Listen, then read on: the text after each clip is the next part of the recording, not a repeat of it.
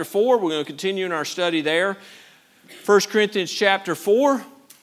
And I'm going to move quickly this morning and move through. I got a lot that I want to work through this morning, and so I want to try to get through this.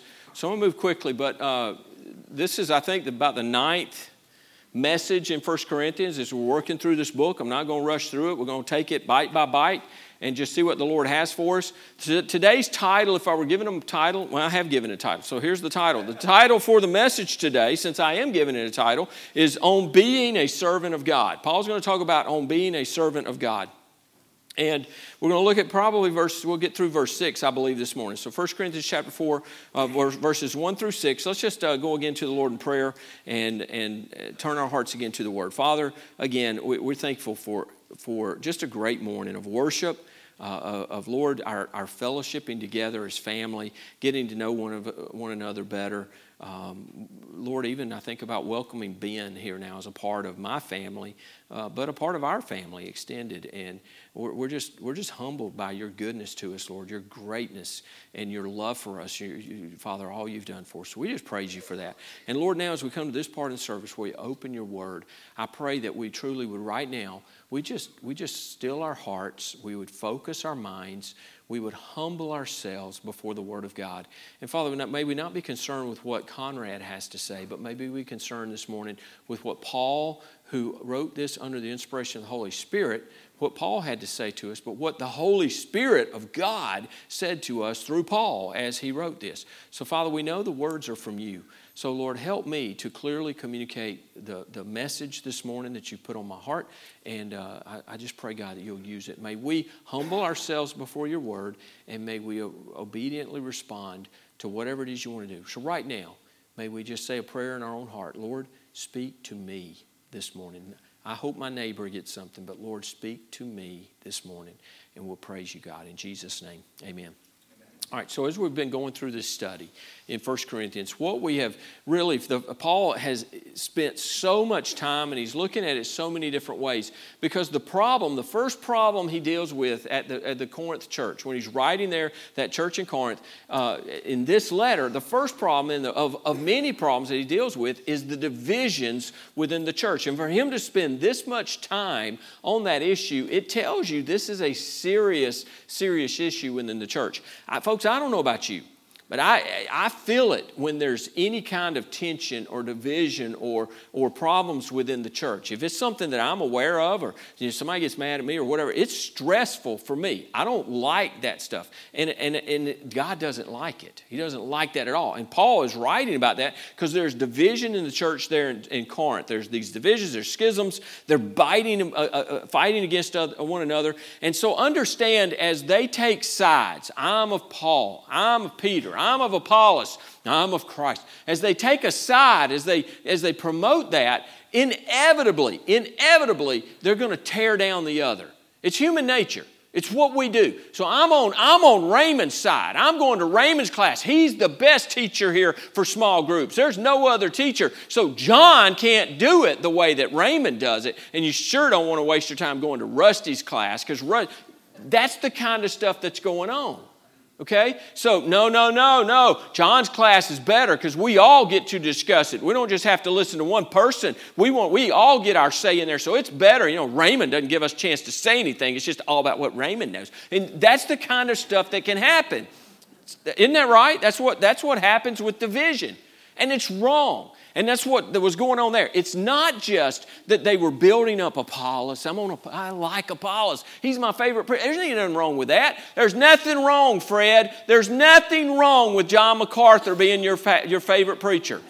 I'm your pastor, so I'm okay with that. I know you love me. I think you love me, but I know you love John MacArthur. But that's okay, folks. Now, if he starts tearing me down and criticizing me because I'm not John MacArthur, then there's a problem there. So it's not just that they were going, Paul, I just love Paul. I love his heart. I love this. It's not that. When those things happen, when we have divisions, inevitably we begin to tear the other down. That's our human nature. That's what's going on. And you have to believe that that's going on here. But the way Paul has talked about it already through the first 3 chapters, it's not just, I like this one more than that one.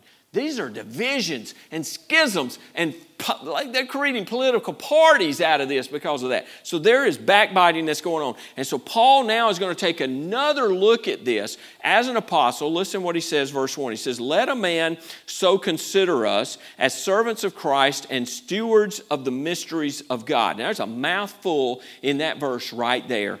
Let a man so consider. So he tells them, he says, folks, as I start this, I'm writing this, consider this. This is, think about this, dwell on this, understand this. It's like an accounting term. You've got to come to an understanding of this. Consider it, think it through, reckon it. It really is an accounting term. And so he's telling them, what I'm about to tell you, you need to think about this, reckon this, consider this. Let a man so consider us. He's talking about himself. He's talking about Peter. He's talking about Apollos. As servants of Christ and stewards of the mysteries of God. He's talking about men who are apostles. He's talking about men who are evangelists. He's talking about men that are missionaries. He's talking about these men that were preachers in the churches. That's who he's talking about. Now consider us as servants of Christ and stewards of the mysteries of God. So first thing we're going to look at that Paul is making a state of here, he's talking about his authority. Where does his authority come from? What is Paul's authority? What is Apollos' authority? As he's talking about this, and the first word he says there, he says as servants of Christ. So as servants, now Paul had already said, if you went back to chapter 3, verse 5, you might can look right on the, I don't know, maybe on the other page there for you, right behind it. But you can look at verse 5 there in chapter 3. It says, who then is Paul? Verse 5. Who then is Paul and who is Apollos? But, this is what Paul says, but ministers through whom you believed. We're just ministers. Now, what is that word there? That word ministers, it's the Greek word diakonos. Anybody got an idea what that word might mean? What does it mean? It's the word we transliterate to deacon. And the word means servant. It means servant or minister. So it really means to serve, and however it's used, it would mean to serve. So they're saying, look, we're servants. So that word can be servant, minister, waiter. The idea when it's used like waiter, it's those who wait tables. That was the idea of that word diakonos, those who waited tables. You can go back to Acts chapter 6, and the men that they picked out to serve the widows. It was a waiting the tables. It was a serving type of thing. He's talking about we are ministers. We're servants. The emphasis in that sentence there is on service. Paul's saying we are servants. And so this again, it's the word that we transliterate and we get the word deacon from, which deacon is a servant. That's all a deacon is. It's a recognized servant in the church. It's a servant. So here Paul uses a less common Greek word. He uses this word hupairetaes. And it literally means under rower. When he says, as servants, let a man so consider us as servants of Christ. The word he used there for servant is a different word than diakonos. It's this word that means under rower. How many of you have ever heard that phrase, under rower? Well, not many of you have heard the phrase. But you would know exactly, if I say under rower, you could probably figure out real quick what I'm talking about, right? Maybe it's somebody that rows from underside. It's the under rower. And so here's what it is. They are slaves. An under rower, it refers to the galley slaves under the deck of a ship who poured the oars. Maybe you've seen the movie Ben-Hur. At one point, Ben-Hur was an under rower. He was in a ship. He was in there rowing, and he's a slave in that ship. Now, those ships in those days didn't have engines, so the only way the ship would move was either by sails or by rowers. And so they would have these slaves who were in the belly of the ship, and their job is simply to row. That's what they were to do. Their only responsibility is to row and to keep on rowing and rowing and rowing, as long as they're told to do so. That's their responsibility. So Paul uses this word, and his use of this word is deliberate. He wants to emphasize that they are subject to their master and they take orders from him, okay? So it's a little different than a diakonos, which is the same idea. It's a servant, and we serve under the authority of a master. There's a master who has authority there. But what he's saying here, the idea is different because that they have no status. Unlike, the Corinthians, they're trying to build Paul up like Paul's this great thing and Apollos is this great thing, and they're building him up to more than what they were, more than what their responsibility was. They're trying to elevate them to a position that's just too high. So see, this under rower is someone that's under authority. He doesn't give orders, he takes orders. He follows orders, any and all orders. When you're an under rower, you do what you're told to do. You do it when you're told to do it. Paul says this is how you should regard us as apostles under authority. Whose authority? Well, Paul says the authority of Christ, our master, the one who has called us and assigned us to this task. And as an under rower, as an under oarsman, you don't stand on the bow and yell orders. You grab a paddle and you start rowing at the command of the captain. That was the job of an under oarsman. They rowed. They rowed when they're told to row. They're told how much to row, how fast to row, how often to row, when to stop rowing, when you can take a break. Everything they were told to do. They were basically, they're a slave to that oar. They are a slave shackled to a bench, and they're married to an oar. I mean, they don't get up and wander around the ship. They don't get up and do what they want to do. They are there to follow the command of their master, of their captain. That's why they're there. Now, they're not a volunteer. And I don't know if y'all have picked up on this yet, but I don't like that term. And if I use it, y'all can chastise me if I use that term. Because I don't like to use it. I don't like to ask for volunteers. I don't like it. And I'll tell you why. Because these weren't volunteers here. These under oarsmen, these servants of God, they're not volunteers. Because, see, a volunteer can get up and leave anytime they want to. That's what a volunteer can do. And a volunteer, they usually feel like they're doing you a favor or like you owe them something because you came and volunteered or they volunteered. Does that make sense? Not to mention that they wear orange and they come from Tennessee. I just don't like the word volunteer. I got a couple of folks in here that they love the Tennessee Volunteers, so I'll answer for that later. But I don't like that phrase because it's different. Volunteer is different than a servant. It's different than what God talks about and the Scriptures talk about being a servant. When we're a servant of God, we're not volunteers, folks. We don't just get to do what we want, when we want, how we want, when it's convenient for us. That's not the idea. The idea is we are slaves. We're slaves under the Lord's command. And this word here that he uses, when Paul's talking about being a servant, he's not even using the word doulos, which is the word that's translated bondservant in a lot of places.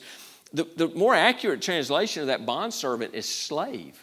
It's not really bondservant like, I'm an indentured servant. I serve kind of like I want to. I do what I want to. It's not that at all. It's this idea of you are a slave. You are a slave to that master. And it's not that word either. I mean, we are. These under oarsmen were slaves. But it's even beyond that. And like I said, they're shackled to a bench and they're married to that oar. They don't get up and leave it. They're rowing at the master's command. Now, folks, we too often view ourselves as doing God a favor when we serve Him. We're not doing God a favor by serving Him. We're doing what is expected of us when we serve Him. When we do what He has called and saved and commanded us to do, we're doing the very least. In fact, you can go and read the Scriptures about being an unprofitable servant. So when that servant has done everything that was expected of them, they would say, I'm just an unprofitable servant because all I've done is what's expected. I haven't done anything even beyond that. It's the very least that we should do is everything that our master wants us to do. But we often feel like that we do God a favor when we serve Him and when we do something or when we do anything for Him. We think we've done God a favor. We've blessed the Lord because I gave of my time a little bit. That's not the idea. Too many times what we do is for our own satisfaction. Yeah, I'll serve God if I can do X. If I can't do X, I'm not doing anything. If I don't get to do X the way I want to do X, I'm not going to do anything. That's not being under authority. It's not being under the authority of the Lord. That's a wrong attitude. But we'll do things, when it's for our own satisfaction. We'll do things when it fulfills our own desire. We'll do it, and another reason we do it is to appease our own conscience. Well, I got to do something. So I got to do this to check the box. Now I feel better. If I do a little something, I'll feel better and I won't have that on my conscience the rest of the week. So that's a lot of times what we do. And we do things when it's convenient for us. I mean, have you thought about that? How with our jobs, it's never about convenience. It's about when they need it to be done, right? So we answer to them, and I never wanted to get up at 4 o'clock in the morning to go to work at UPS, but my boss says we start at 4:30, so you better be here at 4:30, clock in, because that's when it's going to start, and if you don't, you won't have a job. So you do what they tell you to do. But see, we want to do it when it's convenient for us. I'll be glad to do that. Oh, that's not a good time for me. That's how often we serve. That's not the idea of servants. Paul says, look, consider us. We serve the Lord. We're called of the Lord, and we do what he tells us to do, when he tells us to do it, how he tells us to do it, and we don't stop till he tells us to stop doing it. That's the idea of the servant. So with these under oarsmen, they were subordinate. There was subordination because they were under authority. There was participation because everyone rowed. Nobody got to take a break in there. Everybody was involved. I have a picture as I look out right now, and I see everybody sitting in the pews. The picture is everybody sitting here is you're on the bench, and you're pulling a row. You got an oar, and you're pulling it. Everybody's doing it, and everybody's involved. There's participation, but there's also cooperation because they're rowing together. How many of you have ever been on a dual... one of these little, what are those called? Kayak, a dual kayak. Who's been on a dual kayak? If your marriage ain't strong, I don't recommend that, okay? I just tell you, if you got some cracks in your marriage, that might break it totally apart. We went on one. Gina's back was already bothering a little bit. We probably should not have done what we did, but we went about 2 years ago. This fall will be 2 years ago. We went out to see the bioluminescent. And before we were done, I don't know if we're going to ride in the same car going home. I'm like, stop. Just stop. I'll do it. Stop. So, but there has to be cooperation, because if you're pulling while somebody else is pulling, you're pulling and they're pushing. Your paddles are hitting each other. There had to be coordination. They were rowing together. That's what the church ought to look like, folks. There ought to be subordination, that we're under authority. We're serving God because he tells us to serve. We're serving. We ought to be participating. Everybody ought to be involved with it. And there ought to be cooperation. We're working together. We're not fighting against each other. We're working together in this thing. So as every member rows, they serve together. We move the gospel forward in its purpose and power. So Paul is saying, now get this. This is what Paul is telling them in this first part of verse 1. He says, look, we take our orders from the master, and we follow the orders that the master gives us.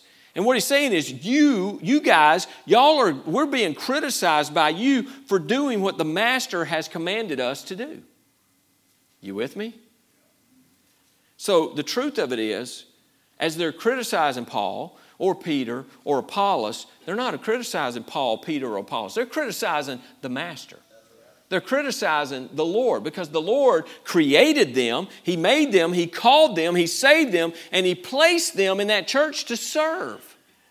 And now they're not taking the right attitude in this. We'll go deeper in that later on. The second part of that verse, he says, let a man so consider us as servants of Christ, and this next word, servants of the mystery of God. Servants of the mystery of God. Now, the word there that's used for servants is, or stewards of the mystery of God, is this word oikonomos. And what it means is this. It means it's a house distributor. So or a house manager. It's someone who managed that household. They were an overseer. It was an employee in that capacity. But they weren't employees. They're slaves. These stewards were slaves in a house. And they were responsible for the treasury in the house, all of that stuff. And the idea comes over with Paul is it's a preacher of the gospel. It's someone who's been entrusted with the gospel. And let me just say this in that regard, folks. If you're born again, you're a steward of the gospel. You have the gospel, you've been given the gospel, and you, just as well as any preacher in the world, has been given the stewardship, the responsibility of properly managing that gift of the gospel and what we're to do with it. But so the idea of this word steward is the idea of Joseph. If you think of Joseph back in the Old Testament, he was sold, betrayed by his brother, he was sold into slavery. They take him down into Egypt and they sell him to Potiphar.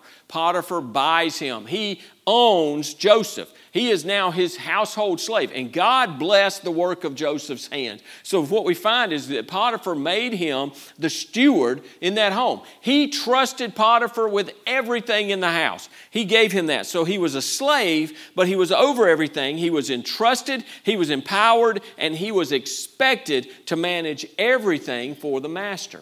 Folks, that's what this word, as Paul's talking about this, he said, I'm a servant. I'm an under-oarsman for the Lord, but I'm a steward. I've been given this responsibility. I, Peter, Apollos, all of us were given this responsibility. We are to take care of this stuff. We are to handle it. We're to manage it.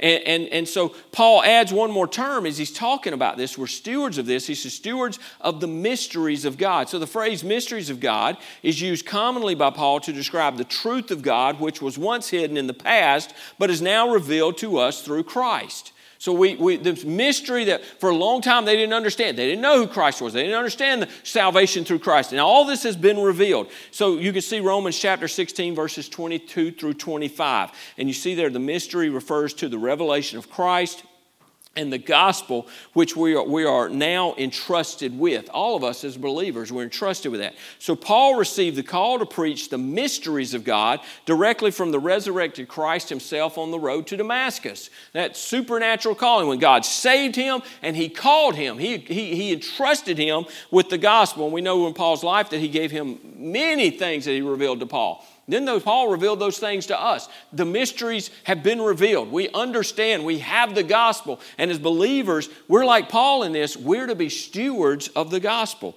So if the house stewards are tasked to handle the resources given and provide food for the household, then stewards of God are to dispense the truth of God's word. That's what we're to do.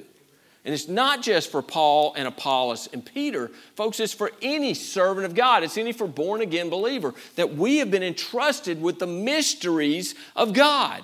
We've been entrusted with the gospel message, and we're to go out and use that. So the mystery of God did not originate. They do not originate with us, did not originate with us. They were entrusted. We've been entrusted with that mystery, and we're called to teach it and preach it as He directs.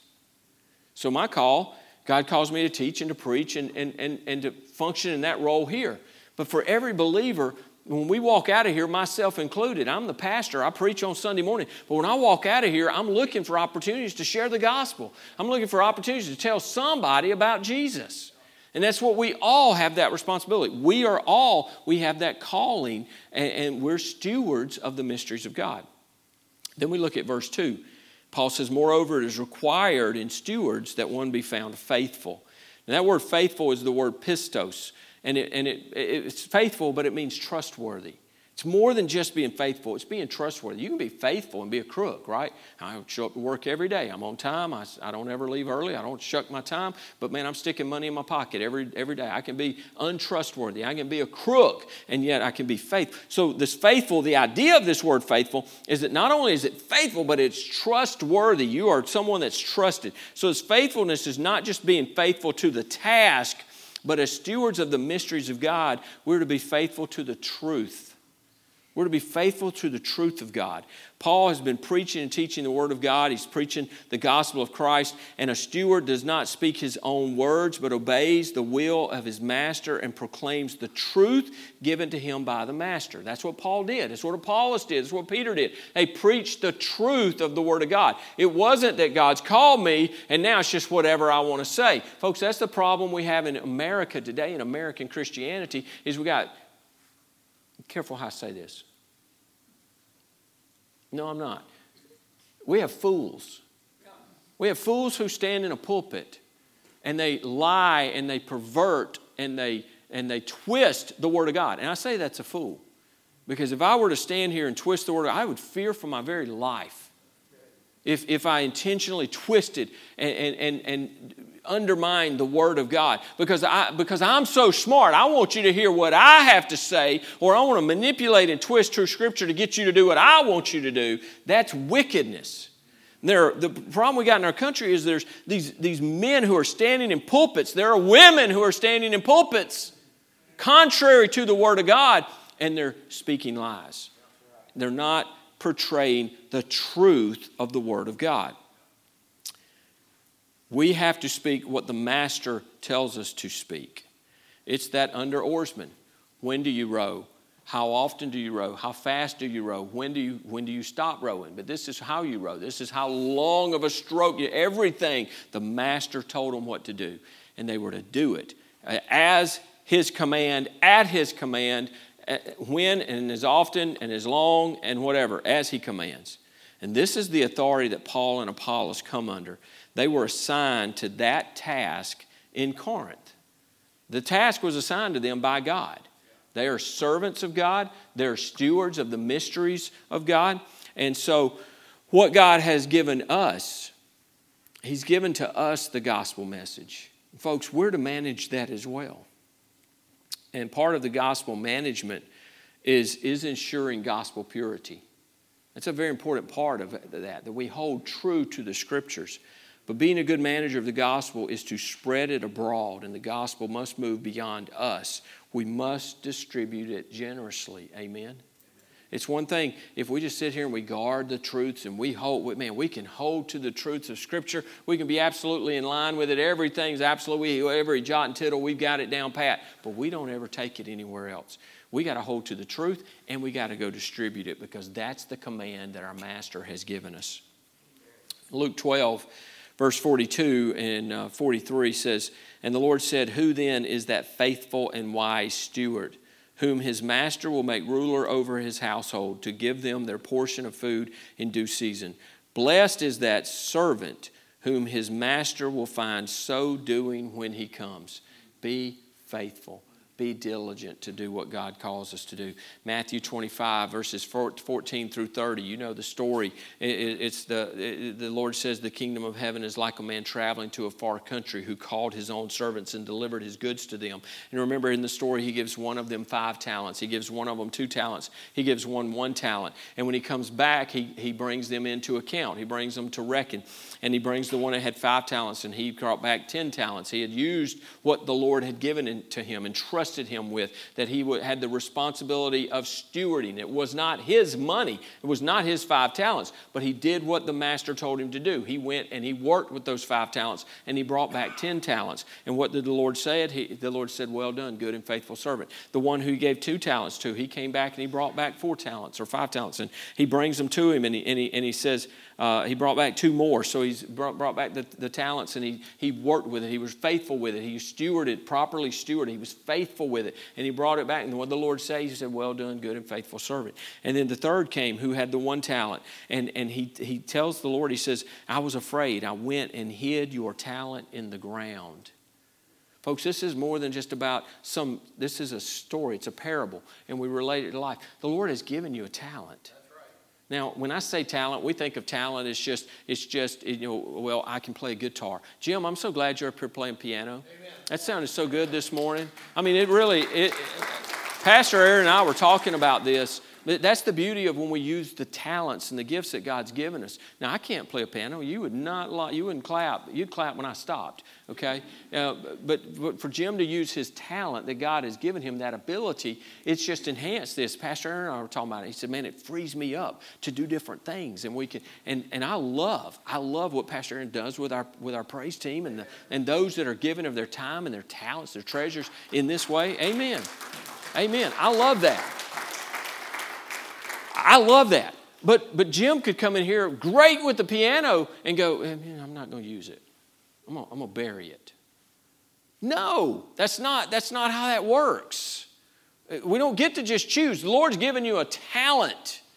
He's given you, when I say talent now, He's given you abilities. Folks, if He's given you money, it ain't your money. It ain't yours. There ain't anything you've done that's yours. You didn't make your hair that color. Well, unless you color it, okay. If you let it grow for a month, you didn't make your hair that color. You know, what we have, everything we have, the color of your eyes, the complexion you have, everything, it is a gift from God. Too often we don't see them as a gift from God. Well, God says, I didn't make you pudgy. You made you pudgy. That's you. Don't blame me for that. That's you. But everything, the way we are, God has put us together. Everything is a gift from Him. Now, what are we going to do with it? Are we going to bury that talent? Are we going to bury what God's given us? Or are we going to use it? He tells us to use it. Be a good steward of what He's given you. Manage it well. Manage the gospel. And so he went and he buried it. He hid it. And the Lord took away from him. He took even the one talent that he had, and He took it away from him. So I go back to verse 22 in that passage. And his Lord said unto him, well done, good and faithful servant. You were faithful over a few things. I will make you ruler over many things. Enter into the joy of the Lord. Folks, if you want to hear well done, you got to well do. If you want to win Employee of the Month, you got to do something to get that, right? They don't give Employee of the Month to the one that's running off into the break room all the time or out back smoking, and you can't, where are they at? There's another customer up here. No, they don't. You got to do what God, we got to be faithful. And as we're faithful, is do what God's called us to do. Look, if you want to hear well done, and folks, that's the driver for me. That's what drives me. I want a crown because I understand what we're going to do with the crown. We're going to lay it at the Lord's feet. I want a big crown. But I'm not motivated by a mansion in heaven. I'm not. If the Lord sees fit to give me a mansion in heaven, I'll praise Him for it and whatever. I'm not enthralled with walking on streets of gold. That just doesn't thrill me. But the thought of the Lord God Almighty saying, well done, good and faithful servant. I'm the eternal golden retriever. Just pat me on the head and tell me, good boy, good boy. I'll be happy for all of eternity to hear that. Amen? That ought to be our motive. But if we want to hear well done, we got to well do. We have to be cautious because we can get so focused on doing what is right that we miss the actual part of doing what is right. I'm so focused on wanting to do what's right that we miss out on the doing of what is actually right. So there's a story to illustrate that. MetLife Insurance had a headquarters there in New York, and they would have their top producers come at different times for meetings and stuff. And during one of the trips, a salesman actually sold an insurance policy to the elevator operator in the MetLife building. And he said all the years that he had worked there in that building, the MetLife insurance building, all the time he had been there, no one had ever asked him if he wanted insurance. Folks, we miss the boat so often of folks who would love to meet the Lord Jesus Christ. And we never take the time to share what we have. We get caught up in ourselves. We get caught up in our company. We get caught up in just what we're doing. Maybe we look down our nose because we're eating at this nice restaurant and they're waiting the table. Yeah. Folks, why don't we take the time to share? Why don't we take the time to be good stewards of what the Lord's given us? Amen?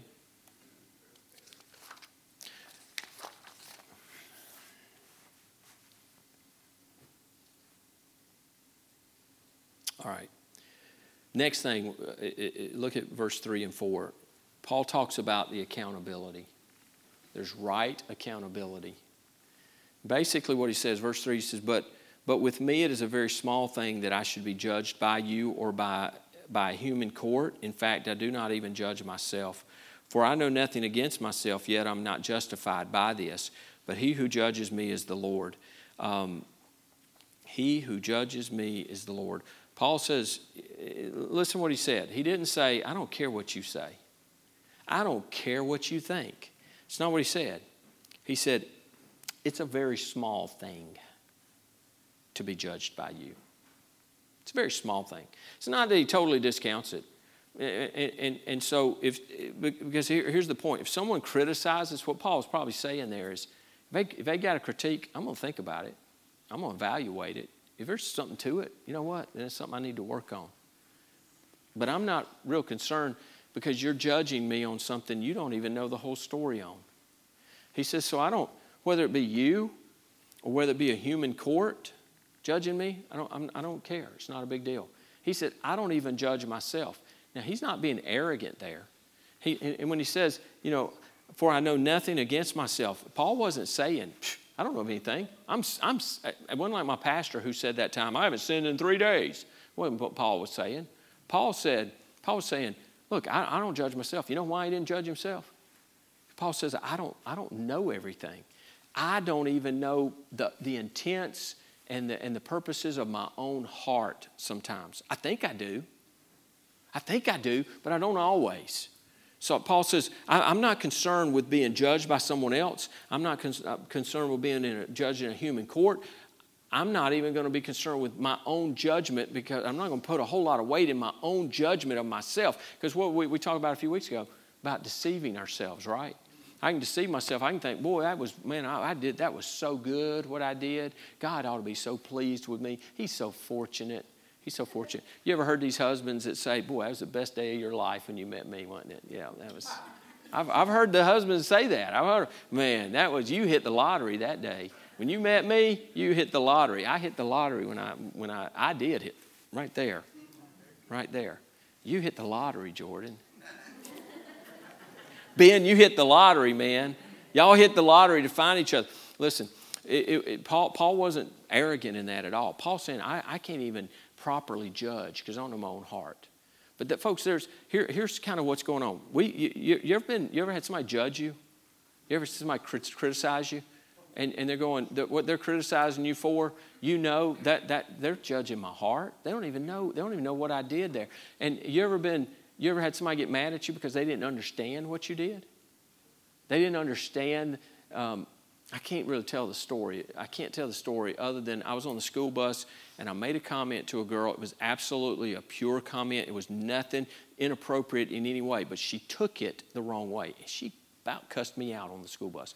And I'm like, what did I do? And I had to think about it. I thought about what then she took it. It was absolute, but she misunderstood my heart. And I've shared this before, but I can be walking down the street. There's a homeless guy. We can do good things that are bad things, and we can do bad things that appear to be good, right? So I can walk down the street. There's a homeless person, and so I'm with a crowd. I got Ben with me. And I go, man, I'm going to impress my new son-in-law. Hey, hello, sir. How are you doing? God bless you. Here's $50, man. God bless you. We just want to make sure you're fed and hungry. Here's a tract. Here's all this stuff. And walking on, and all the time in my heart, my whole purpose for doing that was to be seen of Ben to see what a great guy my father-in-law is. Boy, he gave $50 to that homeless guy. You know what? I've already got my reward because that's what I wanted in my heart. But maybe I'll walk back behind him and I say, hey, y'all hold on. Y'all go ahead. I got something I need to do. Y'all go ahead. And I hang back and I give the guy, I talk to the guy and I give him some money or whatever for no other purpose than to be a blessing to him. So see the difference in that? And it goes back to the heart. Who sees the heart? He sees one thing. Somebody else may see something that's going on. They see something else. And they judge with partial information. The only one who can judge is the Lord. The only one who can judge. So when we get into the topic of judging, and this is not a message about judging, but it is about this. When we start being critical of somebody else, we start judging the things that they're doing. Why did they do that? I can't believe they did it. We don't know everything. We need to know everything. We don't know it. We don't even know our own hearts sometimes. You would never know it. The scripture said we shouldn't commit adultery, right? Man, you can be the most faithful guy, the most faithful gal in the whole church. Never cheated on my wife, never talked to anybody else inappropriate, nothing. But boy, if you just knew what was going on in my head as I look at so-and-so or I look at so-and-so. The Bible says to even look on someone with lust is to commit adultery with them in your heart. And now, there are different consequences for acting on it, but God saw that. It's sinful. Nobody else will see it. Oh, man, what a wholesome guy. What a wholesome guy. And just full of sin and deceit and hiding that in my heart. Do you see where I'm at? So, folks, we have to be careful. And we're really, I'm going to say, I was telling someone, maybe this morning we were talking about it in our membership class, but I think I was telling someone even this week. One of the joys of, I've been here almost 4.5 years, is that it doesn't feel like 15. There are pastors who go somewhere they're there 2 years, and they feel like it's 20 years underwater. It's what it feels like, because it's always a problem. Somebody's always criticizing them. Someone's always chewing them out about something. Doesn't matter what they do, it ain't right. They don't like anything. Always, all that stuff. I haven't had that here. We've had bumps in the roads. We've had some challenges. We've had some things. I've had people say stuff about me that in this very situation was not true. They didn't know everything, and it gets spun around. And instead of listening to what so-and-so told you because so-and-so told them, why don't you come to me and ask me about it? Now, I'll tell you the truth on that. But I don't like when someone misjudges me. But I want to be careful that I don't misjudge somebody else. But you got to be careful of that as well. That you're not judging someone and you don't have all the information. Because you don't want to be judged that way, right? That's what Paul, what he's telling these guys, and I'm going to wrap this up right here. I'm going to wrap this up because what Paul is telling them is this. He says, let a man so consider us as servants of Christ and stewards of the mysteries of God. Moreover, it is required of stewards that one be found faithful. And then he says, but with me it is a very small thing that I should be judged by you or in a human court. In fact, I do not even judge myself, for I know of nothing against myself, yet I am not justified by this. But he who judges me is the Lord. That's who judges us, folks. But you got to consider that. We go, you can't judge me. I need another message on judging, because there's a lot of places where we're to judge one another. This is not the context here. And this idea is, I don't have all the information. You don't have all the information. Be careful how you judge. Be careful how you're criticizing Paul and Apollos and Peter and the other pastors. But it's beyond the pastor, folks. I'm not just up here telling you, don't criticize the pastor. Because if there's something that you got a concern with, come talk to me. Come talk to me. Come talk to Raymond or John. Talk to us. If there's issues, something you're concerned with, talk to us. Don't talk to anybody else. If you're talking to somebody else about something that is our responsibility, you're gossiping. So you got an issue, come talk to us. I'll be glad to share with you. But we get to verse 5. It says, therefore judge nothing before the time until the Lord comes, who will both bring to light the hidden things of darkness and reveal the counsels of the heart. It is the Lord who sees the heart. It is the Lord who can rightly judge our actions. He can rightly judge our motives. No one else, not even ourselves.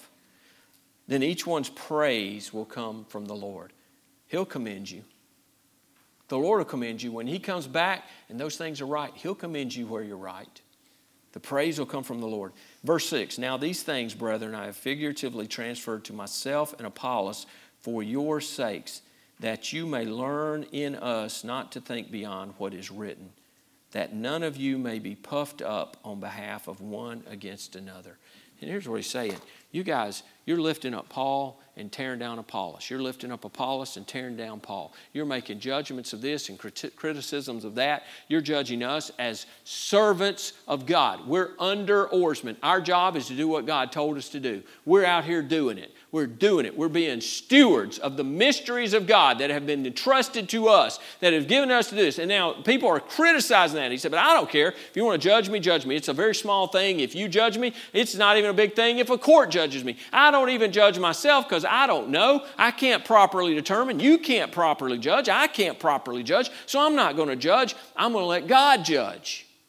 But you're judging, and you're creating this division, and you're making these criticisms. What you should be doing is being a servant of God and being a steward of the mysteries of God, because you have the same call on your life that Paul and Apollos and Peter had. You may not be called to be a missionary. You may not be called to be an evangelist. You may not be called to be a preacher. But you are a child of God. And if you've been born again, you have the same responsibility. So don't think someone higher than another. Don't lift this one up on the pedestal. He is doing what God called him to do. And if he's not, his master would deal with him. How about you do what God called you to do? Amen. How about you work as God commands you to work, instead of being the fruit inspector for somebody else's farm? So how do we take an inventory? How do I know if what I'm doing is right? Here's some questions you can ask and consider as we wrap up. How would you answer these questions? I know the will of God for my life. Now, the key to knowing the will of God for your life is knowing the will of God. period. Because when we know the will of God, of my life, for my life, in my life, that becomes crystal clear as we just start taking steps of obedience, doing what God's told us to do. When He says go preach the gospel, go preach the gospel. I've seen little kids want to preach, they set up dolls. Little kids that, I'm going to be a preacher. They set up their stuffed animals and stuff and be preaching to them. I'm going to preach. Go preach. Go share the gospel. Do what God's called you to do. Do you know God's will? Do you know His will for your life? Are you doing what He's called you to do? Are you doing His will? Are you working out His will through your life? Are you seeking to win others to Christ? Are you seeking to win someone else?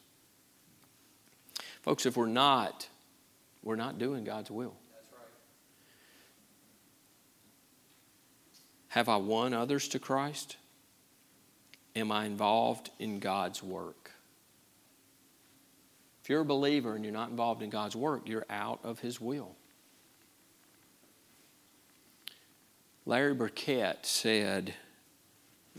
been dead a long time now, but Larry Burkett wrote books about, I think it was Financial Peace, maybe, Brent, was that right? Was that what it was called? What was it? He wrote the book, What Happened to the American Dream, but he had a program that is kind of like what Ramsey does now.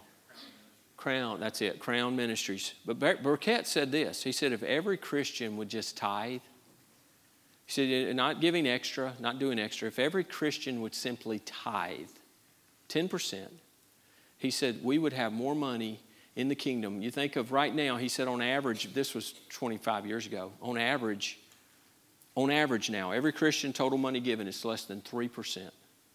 Less than 3% of income is given back to the work of the Lord. Less than 3% given by Christians.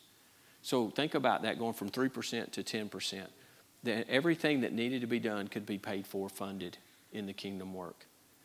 But now think about that when we think about the 80-20 principle, where 80% of the work is typically done by 20% of the people. I think I haven't done the numbers here. I need to crunch the numbers because we have a lot of people serving. We got a lot of people that are involved in some area of ministry. I think that number is higher here than 80-20. I don't know what it would be, but it's more than 20% that are doing the work. But what if it was 100% of our church membership said, I can do something, I'm going to do something, help me find that something to do. Just being faithful, being a steward. What if when we left here, instead of one or two of us throughout the week share the gospel, what if every person in here was very intentional with, I'm going to make it one person this week, one person, I'm going to be intentional. I'm going to find somebody, and if by Saturday night I ain't found somebody, I'm going to Walmart, I'm just going to stand there until I can talk to somebody, and I'm going to tell them about Jesus. What if every person in here did that? That'd be 150 gospel engagements. I guarantee you if we had 150 gospel engagements, we'd have somebody come to faith in Christ. Folks, it's about us. Paul says, consider us. But he's saying, think about it, folks, reckon it, because you guys are servants of God. You're under oarsmen. You're stewards of the mystery of God. You have the same call on your life that Paul and Apollos have. Pastor Aaron, you guys can come. So this morning, man, let me just say this. What Paul's saying, to be an under oarsman, here's where we can tell real quick, do I have a secular attitude about this, or do I have a gospel attitude about this? I don't want to be no slave. I don't want to be used. Folks, I don't want to be used by a person. I so want to be used of God.